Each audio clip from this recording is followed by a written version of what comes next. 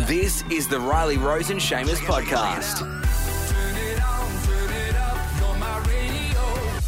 And I want to take your calls on this one. 13 12 16 is my number. You can always get me at Facebook as well. Hit the border.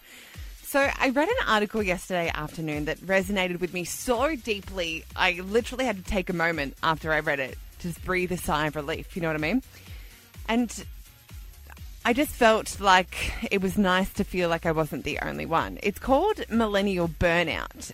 The girl that wrote the article that I was reading said she had trouble relaxing, switching off, whether it's reading a book or watching TV. She's always thinking about the next thing on her list of things to do.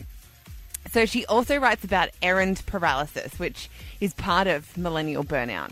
Now, I make lists, right? Currently on my list, on my little whiteboard in my bedroom is book my car in for a service, book the dentist, buy my stepdad a birthday present. And I need to tell you, my stepdad's birthday was in mid-January, and I still haven't done it. So for some reason, this millennial burnout, this errand paralysis, you feel like you never switch off from things, but errands become impossible. Now, if you find this conversation hard or anxiety-inducing, please call Lifeline on 13 11 14. But I'd love to take your calls on this. 13 12 16.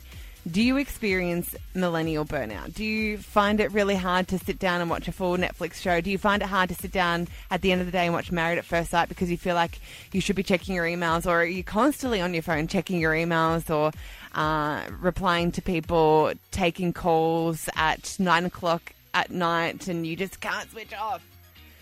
The millennial bracket is ages 22 to 36, but I will still take your calls on this regardless. I want to know, what are your thoughts on millennial burnout? Is it actually a thing? 13 12 16. Get up with Hit Breakfast. Jane from Albury, do you experience millennial burnout? Yeah, I think I do. I'm a legal assistant and I'm only 26, but I kind of just feel like I never, ever turn off.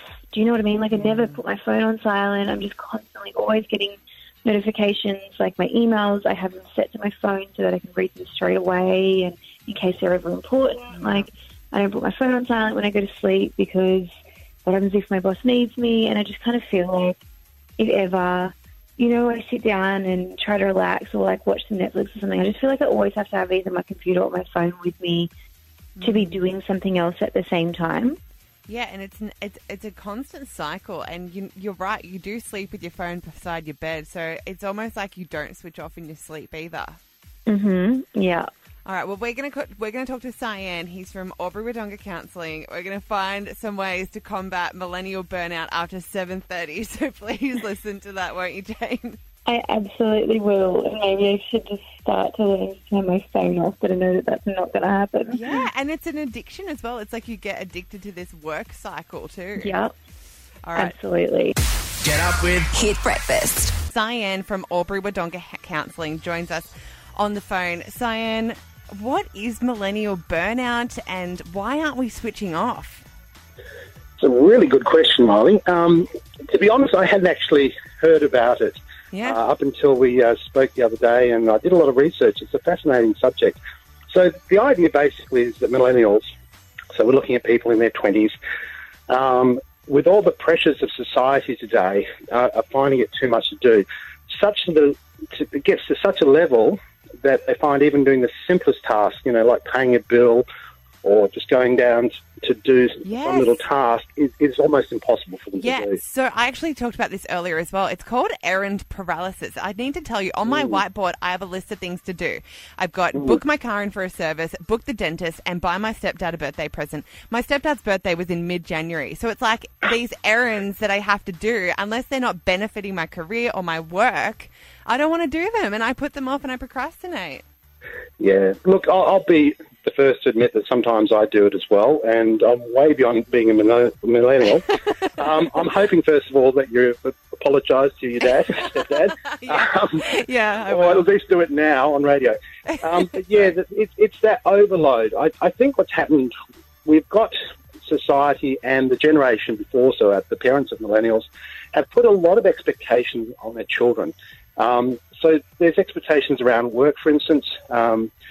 I know quite a few people in trades and industries, builders and butchers and things like that. They can't get apprentices. It's nearly impossible for them to get apprentices because the days have gone where people would just start a job. They may not get paid very well. It may not be that exciting job, but they learn and they build up a career and they achieve something in the long term. Now what's happening is people are going straight from school. They've got the expectation they've got to be making, big dollars. It's got to be a grand job. They've got to buy a house. They've got to achieve all these sort of things. And they need to do that before they're 30. Yeah. It's a lot to ask. I know, because we're comparing ourselves to the Beyoncés of the world, and we're comparing ourselves to self-made millionaires at the age of 25. That's and that's so much pressure. And even you and I were talking off air just about relationships. We feel this in relationships. Like if you're not married by the time you're 30, or if you're not thinking about kids and stuff, you are not on the right path, and that is anxiety-inducing as well. And look, going through, I've read quite a few articles about the subject, and there are those who actually poo-poo it and say, look, it's no big deal. I don't want to do that.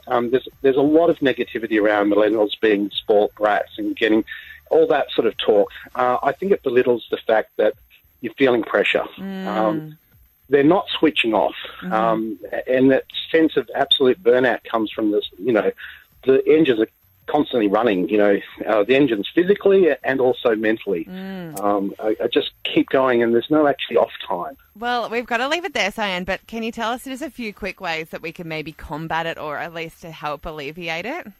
Yeah, look, one of the really important things is to make sure you have off time. And when I say off time, your brain needs to just wind down.